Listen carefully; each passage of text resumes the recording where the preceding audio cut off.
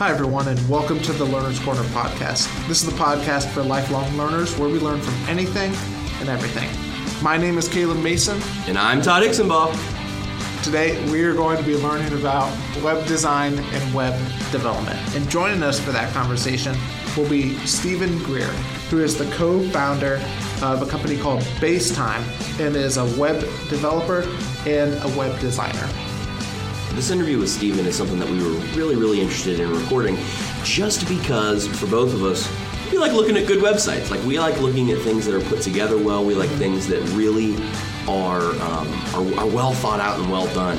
And if you guys just search really quick his website, stephengreer.me, it is unbelievable. Like he is putting together and doing some crazy cool stuff. And the other thing is that he brings this to the church. Like he does a lot of work with churches. And so for us, it just piqued our interest. And it was something that we really wanted to learn more from him about like what he does, how he does it, and how all of that works. Yeah, and really, we were just trying to think through, who would be great to have on the podcast. I thought of Stephen, and we went to his website, and instantly Todd was like, we're talking to him. Yes, we need to have him on the podcast. So we're really excited to bring this conversation to you, and we're going to join that right now. Well, welcome to the podcast, Stephen Greer. Hey guys, thanks for having me on today. Yeah, Stephen is a web developer, and he is also the co-founder of Basetime. And so, Stephen, why don't you tell us like a little bit more about yourself and Basetime and kind of what you do? Sure, absolutely, Caleb. Yeah, so my name is Stephen Greer, and I'm originally from Ireland. That's why you may hear a little bit of an accent there. I currently live in Phoenix, Arizona, enjoying the sunshine in April, which is good. A little bit about me. I am a web developer. Have built websites, both designed and built websites for a number of years now. Started my own company about a year ago. And I've really been enjoying doing that. And in the process of that, founded another company called Basetime LLC. And we are a network of web developers who really enjoy working together. And we work on lots of different types of projects, all within the web sphere. So, yeah. Cool. So what made you want to get into web design and web development? Yeah, that's a good question. So whenever, backing up a little bit, I moved to the States here about 3 years ago from Ireland. But so I went to high school in Ireland and went to university there as well.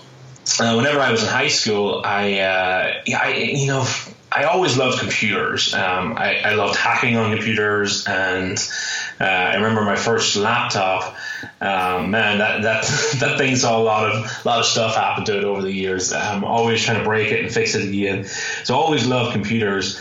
And through high school, I was pretty involved in my church, and there was a lot of opportunity there for me to do some graphic work as well. So initially, I kind of got into graphic design. I liked playing around on Photoshop and trying to make these logos or flyers or something like that, and really just spent my time. That was just a hobby of mine, and did that and really enjoyed it. And then after I finished high school, I kind of got connected with another church, and they knew I did kind of graphic work and stuff, and they're like, "Hey, we really need a website." I'm like, "Okay, I haven't done a website before, but sure, I'll give it a try." So really knew nothing about web development, really even nothing about web design. And somehow, over the course of a few months, built my first website for them. Didn't charge them for it, thankfully. It was a website. And looking back on it, it definitely makes me cringe. I don't think it's even around anymore, but that was kind of my first foray into the world of websites. So I built my first website, and from then on, I was really hooked with what I could do on the web, and really I couldn't do a lot at that stage, but I was fascinated. So over the course of the next few years, went to university, and I kind of worked my way through college just with with doing websites for people. It started off, I wasn't even a developer. I didn't know any code or anything like that. I used pre-made templates and installed them and just built a site to look kind of cool. And then through that, I started to learn some code, both on the front end and then over time in the back end as well. So I've been able to teach myself different programming languages. Through that, I really learned a lot building different websites, just for friends, really. And then fast forward a few years to moving out here to the States, and I ended up starting my own development company about a year ago, building websites for clients, and definitely have progressed a lot. The websites I build now are a lot better than when I started. So I know this podcast is all about learning. Mine's a story of learning. So yeah, absolutely. Okay, so one of the things, that I've heard some people say is that, I have like a social media platform. Why do I need a website? I mean, what would you say to the person who's just like, I'm good on social media. Do I really even need a website? Yeah, absolutely. The rise of social media is really interesting, especially for businesses as well. The potential there to connect with your audience is really, really incredible, and something we really haven't had before. How you can instantly connect with a mass audience. It's very specific to who you're trying to reach is really remarkable. But I don't think, again, I'm a web developer, so you might say I'm a little bit biased, but I don't think that mitigates the need for having a website. And again, this question really depends a lot on who you are as well. If you're just an individual, then likelihood is you probably don't need a website. You may want to have a blog to, share your opinions with the world. That's up to you. And that may take the form of a website. But, if you're a small business, if you're a church, if you're whatever kind of a missions organization, whatever it may be, a nonprofit, I'm a firm believer that you really do need a website for a number of reasons. The first one is that you're in control of your website. If you're on a social media platform, you're very much at the mercy of whatever that social media platform is and whatever they allow you to do. So you very little control over how your profile looks. On Facebook, you can have a profile photo and a cover photo, but that's really the extent of your design customization. But beyond that, you're very much at the mercy of what they do. A few years ago, Facebook really changed their kind of philosophy for businesses and pages. It used to be that you post something on Facebook, there's a page that would just show up on everybody's feed. Now they've really shifted to you need to actually pay money and advertise with them to have that seen in somebody's feed. So there's an example. If you had built your business just around a Facebook page and they changed that, now you're having to spend a lot of money to get your information in front of people, how that would naturally work. So the first one is control. Your website, you can do whatever you want with it, depending on your platform. A lot of platforms are very extendable, and as your business grows, as your organization grows, your website can grow along with that and develop in functionality. If you need a store on your website, you can do that. If you need a blog, you can do that. If you need different kind of application forms, you can do that. So it really can grow with you. The second big thing with having your own website, I feel, is content ownership as well. So as you start to publish content onto the web, especially if you're writing a blog or producing articles, something of that nature, I feel it's really important that you have ownership of that content. You control where that content lives. Again, if one of these social media platforms changes the rules, changes how they do things, then you're very much locked into what they do, versus having your own content on your own site is very important. And I think that's very relevant to even when it comes to websites now. There's a lot of services springing up that give you website builders on their own network. So you can create a website, Squarespace, Wix, or some of them. And they're great platforms. They're really good. However, you are very much locked into their system as well. So if you grow out of that, you have to figure a way then to get your information out versus a system that you run yourself, which gives you complete content ownership. And then I think your website you can reflect your brand a little bit more accurately as well. So with your design, again, you're not locked into what that social media platform offers you, but you can design your site to look and function however you want. However, I do think that social media is still very, very important as a marketing strategy as well. As I said earlier on, social media is very powerful. You know what most people do now, and I think is the recommended way, is that your website becomes your marketing hub. So if you're advertising on a social media platform, your goal is to drive people to that marketing hub, which is your website. So often how that works is you have a landing page on your site with a contact form, and say you're trying to sell whatever, vacuum cleaners, I don't know what it is. Your goal is to try and get a lead, okay? You're trying to get that person's information so a salesperson can follow up with them, or they get entered into a marketing funnel of some kind. Your best bet with that is to have a landing page on your site with a contact form very specific to that goal, and you do an ad on Facebook, they click on the ad, they go to that landing page and it asks them for their information, and then you can kind of go from there. So yeah, I don't know, does that answer your question? Yeah, it does. So, in your process of, determining or working for different companies and working for different people, how do you go about determining what that person or company needs? Yeah, that's a really good question. Usually for new clients, we go through a process we call needs analysis. So basically we have a kind of generic sort of form essentially that we walk through with the client that hones in on some of what their needs are. And often a lot of the time, a client or whoever they are have a hard time really articulating exactly what they want.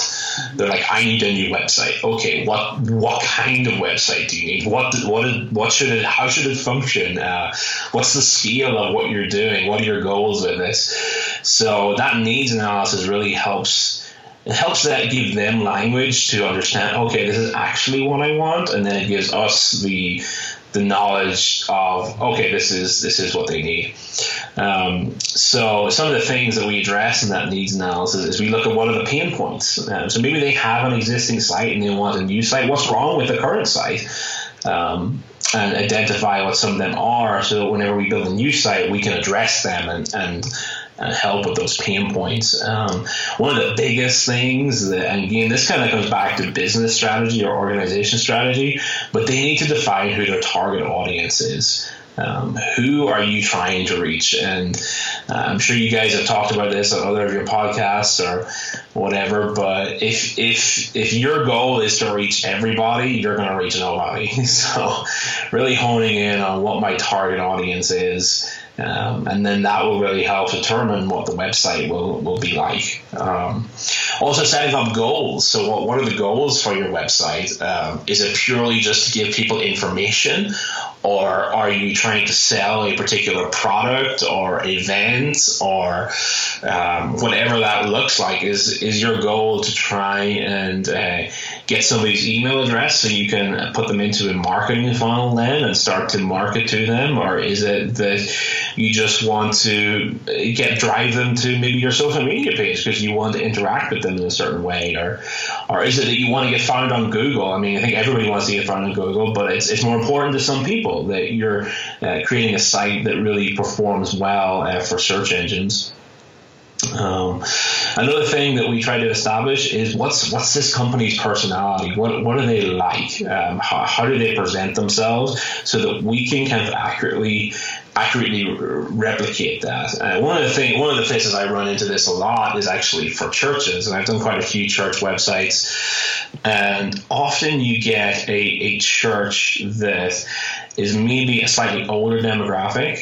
They're maybe a little bit more traditional in their service style, and there's nothing wrong with that. They're a little bit more traditional in their service style, and they want this website that's like super slick and flashy and targeted towards young people, and it's like, Yeah, but you're not really reflecting who you are, and that may not be the best use of your resources. And you get somebody who turns up thinking, "Oh, this church must be amazing. It must be really modern, modern worship, everything." And they get there, and it's a bunch of older people, which again, there's nothing wrong with, but it doesn't match their expectations, right? Mm-hmm. So really trying to figure out who they are. And you know what? That church with an older demographic and a slightly more traditional service, there's a website out there for them that really represents that well. And it can still look really good and really professional and really promote what they're trying to do well. But, establishing what that personality is up front really helps with the design process. So, yeah. And then the other thing that, we try to establish is what are actual needs versus just nice ideas. And usually this comes around technology, and especially with people who maybe aren't as familiar with the web or what's possible.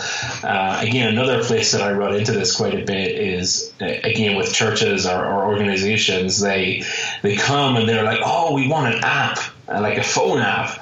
And I'm like, you don't even know what that really entails, If you want to develop a custom phone app, that could easily run you six figures. I don't think your budget of $2,000 is going to go very far with this, But in reality, they're just like, "Oh, we saw this big church has an app. We need an app as well." No, you probably don't. You want people to access your messages. You want people to see your events. They can do that all on a mobile-friendly website. So just setting up and paring down some of them expectations of, well, what do you really need, not just nice ideas. Yeah. Talk a little bit more about translating the company's personality onto a website a little bit more. Talk a little bit more about that. Yeah, really, again, you're just trying to create a visual representation of what this brand is like, what these people are like. And really, when we say brand is just people's perception of a organization, okay? Mm-hmm. It's not necessarily a logo, it's not necessarily a color scheme or a visual layout, but rather just what we project onto that organization. That's what the brand is. So trying to establish what that is kind of the first step of that.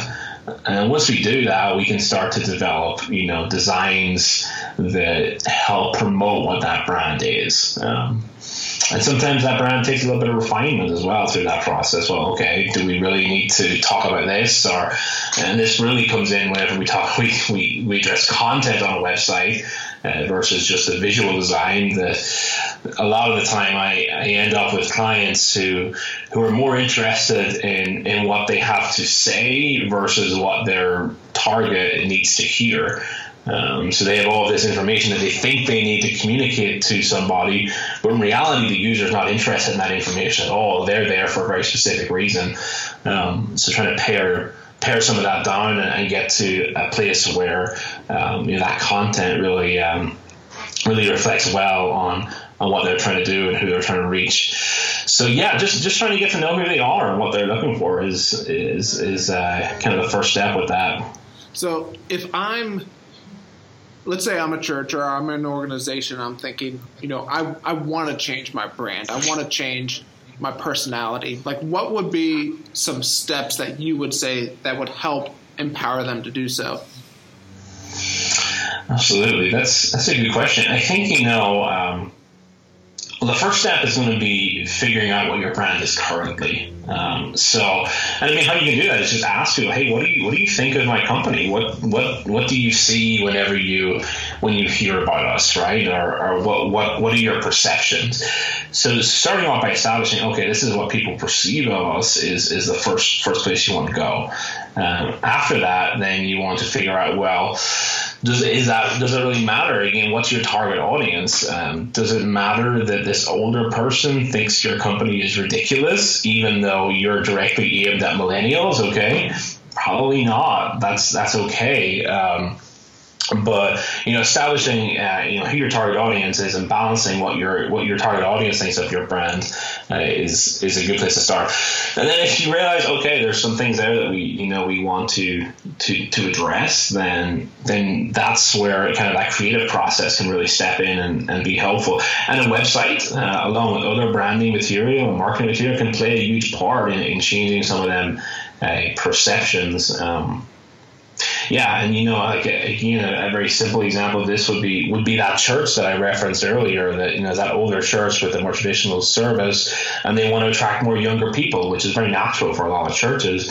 If you change their brand, first off, you need to change what they do, or at least look at that. Maybe we need to update the worship music a little bit. Okay, maybe we need to, change some of the visual appeal of our building. So that's the first step. But eventually you're going to get to a point where okay, we are actually going to want to build a website that reflects that and helps to reach some of them younger people. So now you can start to create a website that is targeted towards that younger person. It's a lot cleaner with its design. Features a lot of maybe photographs of younger people. Again, that's another way to really develop that brand for maybe that organization or church. So yeah. So you said that before we started recording is that you focus more on the web development piece. Can you explain a little bit, what's the difference between web design and web development? Yeah, that's a great question, and one I get a lot because people don't really understand the difference in that. So the design of the site is going to be really what we were just talking about, that creative process around finding out what their needs are, establishing some of them goals, and then creating a visual representation of, hey, this is what we want the website to look like. This is where we think the header should go, the logo should be here. Here's the color scheme for the site. Here's how all the other elements should be laid out. That's very much design. That's only the first phase of it. The next phase is turning that design into something that's actually usable for your users, into a website essentially. So what I do a lot of is that development piece, which is that second phase, which is taking that flat design, usually designed in something like Photoshop or Illustrator, and create a PDF or something of that and turning that into actual code. And usually, most of the time, we actually integrate our websites into some form of CMS, a content management system, so that the users of this site, the clients, can actually go in and modify the content on the site. They're not locked into the content that we've put on the site at the beginning, but they can go in and they can change photos and they can change text and stuff like that. That's all part of the development process, and then QAing that and making sure that works across devices as well. We live in a device agnostic world now, that we have so many different screen sizes, devices. We have phones, we have tablets, we have desktop computers of different sizes. We even have smartwatches, which we're not really developing websites for yet, but you never know what wearables are going to do and what that's going to look like. So making sure that website then looks how it should across all them devices is also a part of that too. So yeah. So how, you talked about, devices like forcing you to change, like in design, and I'm assuming in development a little bit too. Yes. So talk a little bit more about that. Like how has it forced you to change from just considering, what does this look like on a computer to what does this look like on a device? Yeah, that's really a good question. As over the past few years, a trend has kind of emerged called responsive design. Going back a few years ago, it's very common for essentially organizations to have multiple versions of their website. They usually have their main website, which is designed for desktop, and then they would have what we kind of term an M. site. So you'd have m.myorganization.com, and that would be the mobile site. So whenever you go there on a mobile device, it would redirect you to this another version of the site. Sometimes it would have this exactly the same content. Sometimes the mobile site would actually have a way pared down version of the content. We've kind of moved away from that a lot to where we just have one website now that works across devices. So this is responsive design. So basically your same site will format correctly on an iPhone versus a desktop computer. So as you increase the screen size, elements on the page will readjust, will scale, will kind of reformat to work on whatever device you're on, essentially. But the interesting thing with that is that we're now having to consider performance as well. So that's a huge thing, especially considering so much of our traffic now is on mobile devices. A lot of the websites that I've built, and there's probably some better statistics out there, but I have analytics on my sites, and I know that at least half of my visitors are all coming there on a mobile device now. So we kind of think of a website as like, oh, they're going to be there on the computer. No, like a huge part of your traffic is not even going to be on a computer. They're going to be on a mobile device. And as internet speeds increase, we're still at a point where you have people on mobile devices where they may not have great cell service and they still want to load your site. So you have to be very considerate then of, well, how much stuff are you giving people? How many images are you loading? How heavy is your site? Because you might be there on a 100 megabyte connection on your desktop in your office, but then you have somebody who's out in the middle of nowhere who's trying to load your site on a 3G connection, and they have a very different experience. So do you ever see a time when it's going to switch and you're going to see it where most people aren't? I mean, I'm thinking of like Instagram and places like that where they're all mobile. I mean, could you see a time when it switches completely to that coming soon? I don't think it's going to switch completely. I think the desktop computer still has a place in our society, but depending on your industry, you're going to see a lot more mobile traffic versus desktop traffic. What would be an example of something like that? Yeah, so I mean, again, I wish I had some figures on this, but you can definitely find them. Like online shopping now, most people are not using their computers anymore, so they're actually using their phones to do their shopping, whatever that looks like. So an example of this, again, would be maybe a clothing store, an online clothing store. I would imagine they're seeing the majority of their traffic, maybe 80% plus, on mobile devices, because you think yourself, when do you do online shopping, especially for something like clothes? It's usually in the evening. You've got home, you're maybe sitting on the sofa in front of the TV. You don't have your laptop out. You don't have you're not sitting at your desk doing this. No, you're going to pull out your phone and going to go from there. And you can do that. You can do that whole sales process just on your mobile device. So when you say that, are people using apps or are they using a website? Yeah, that's a good question. I think, depending on the service, apps are preferable. So something like Instagram, right? Instagram works best because it's an app versus a website. If it was a website, I don't think it would be quite as seamless. But for something like online shopping, it depends, I suppose. I don't know about you, but I'm a huge Amazon Prime user. We have Amazon Prime account, and man, the things that you find on there, sometimes I get packages and I'm like, what was I thinking? What even is this? But their app is super powerful because, I go to look for something. I know I'm going to Amazon. I know I'm going to go there and buy it there, and it's going to be at my door in 2 days or less, right? But, something that's maybe I'm not buying on Amazon, maybe something that's a little bit more bespoke, I'm going to do a Google search for that, and I'm going to find independent stores that are going to have their own website, and they probably don't even have an app. For a number of reasons, apps are very expensive to create and build and maintain. But additional to that, if I don't already have the app on my device, chances are I'm not going to go and download the app just to buy one item from your store, like a one-time thing, right? I'm going to be more inclined just to use the website because that's requires less work. Though it was interesting, I don't know whether you use an iPhone or an Android device. I'm an Android fan personally. My wife is an iPhone. If you could see what we're talking to you on right now, we have, let's see, 1, 2, 3. We have 5. We have 5 Apple devices currently. There's a whole orchard there, right? 2 Mac tablets, an iPad, and 2 iPhones sitting on the table with us. You guys have drank the Kool-Aid, that's all I'm saying. No. But the reason I say that is that a little while ago, Google, who makes Android, announced that they were playing around with essentially app components. They had a better title for it, I can't remember what it was.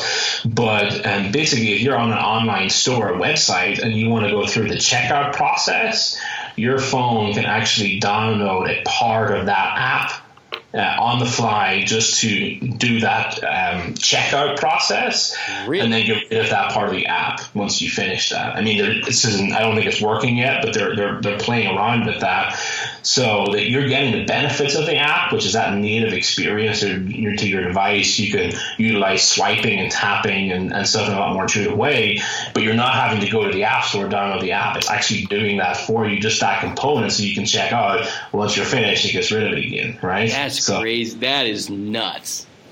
Yeah. Wow. So if I'm an organization, or even if I'm, a person, I think there's a tendency to think, well, I just updated my website like 5 years ago. How often do you think like someone should update their website?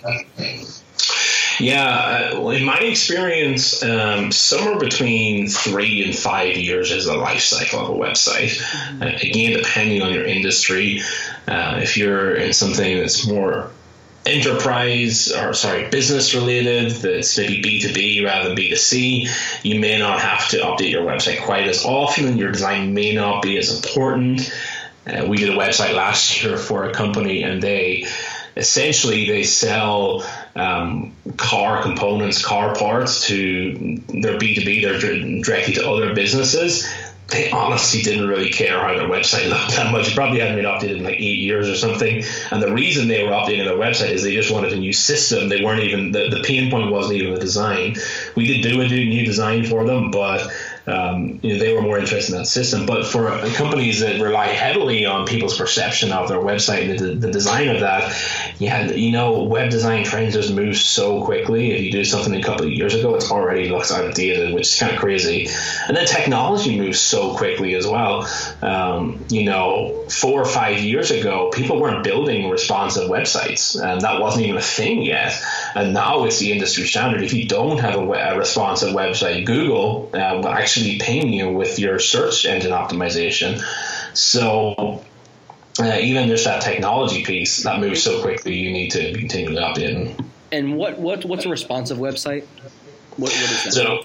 So responsive website is the idea that, we have one website that works on all of our devices regardless of screen size. So as you reduce that screen size, you'll see the website reformatting visually to fit your device without having to have a separate mobile site.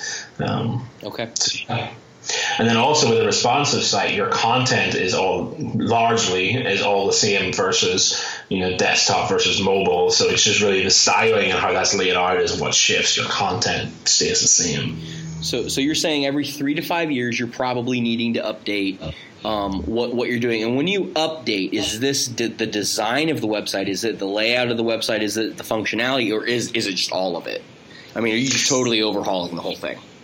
I think for most people, they actually do end up overhauling the whole thing. But again, that comes to what's your pain points as well. Definitely the visual design is one, but if the functionality of your site is not needing really change, if you're pretty happy with where it's at, then, you may just need to essentially retheme or reskin what you already have, So it may not be a full rebuild or redesign of the entire infrastructure, but for most people, in my experience, they end up doing the whole thing when they're there.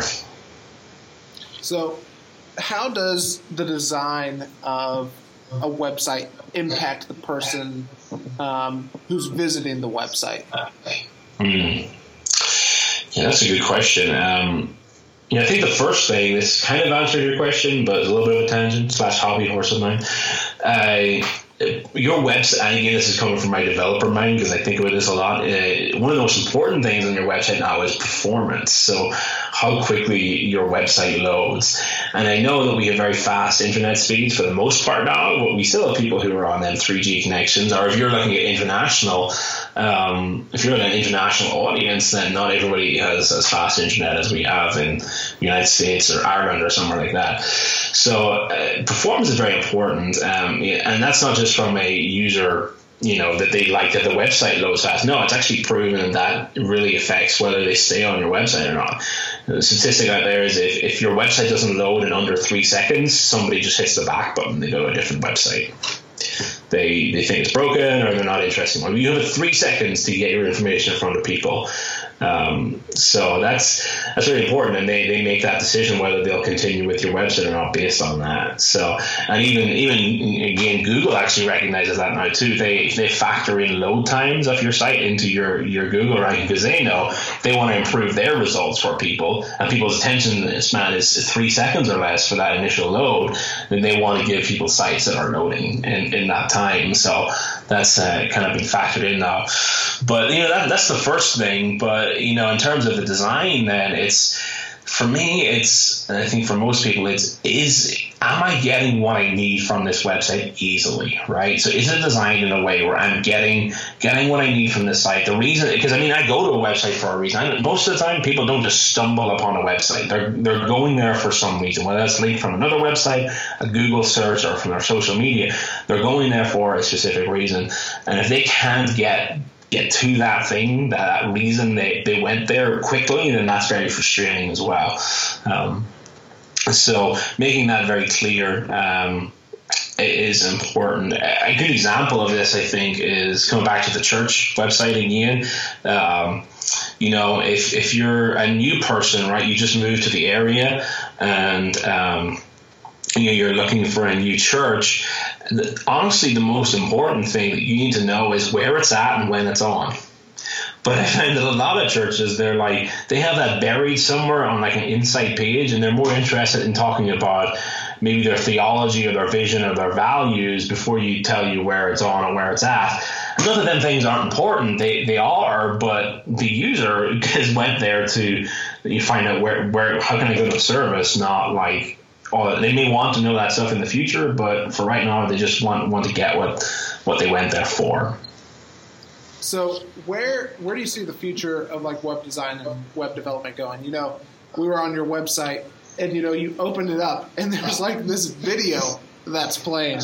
Like what do you see like the next stage or the next revolution of web design and web development being?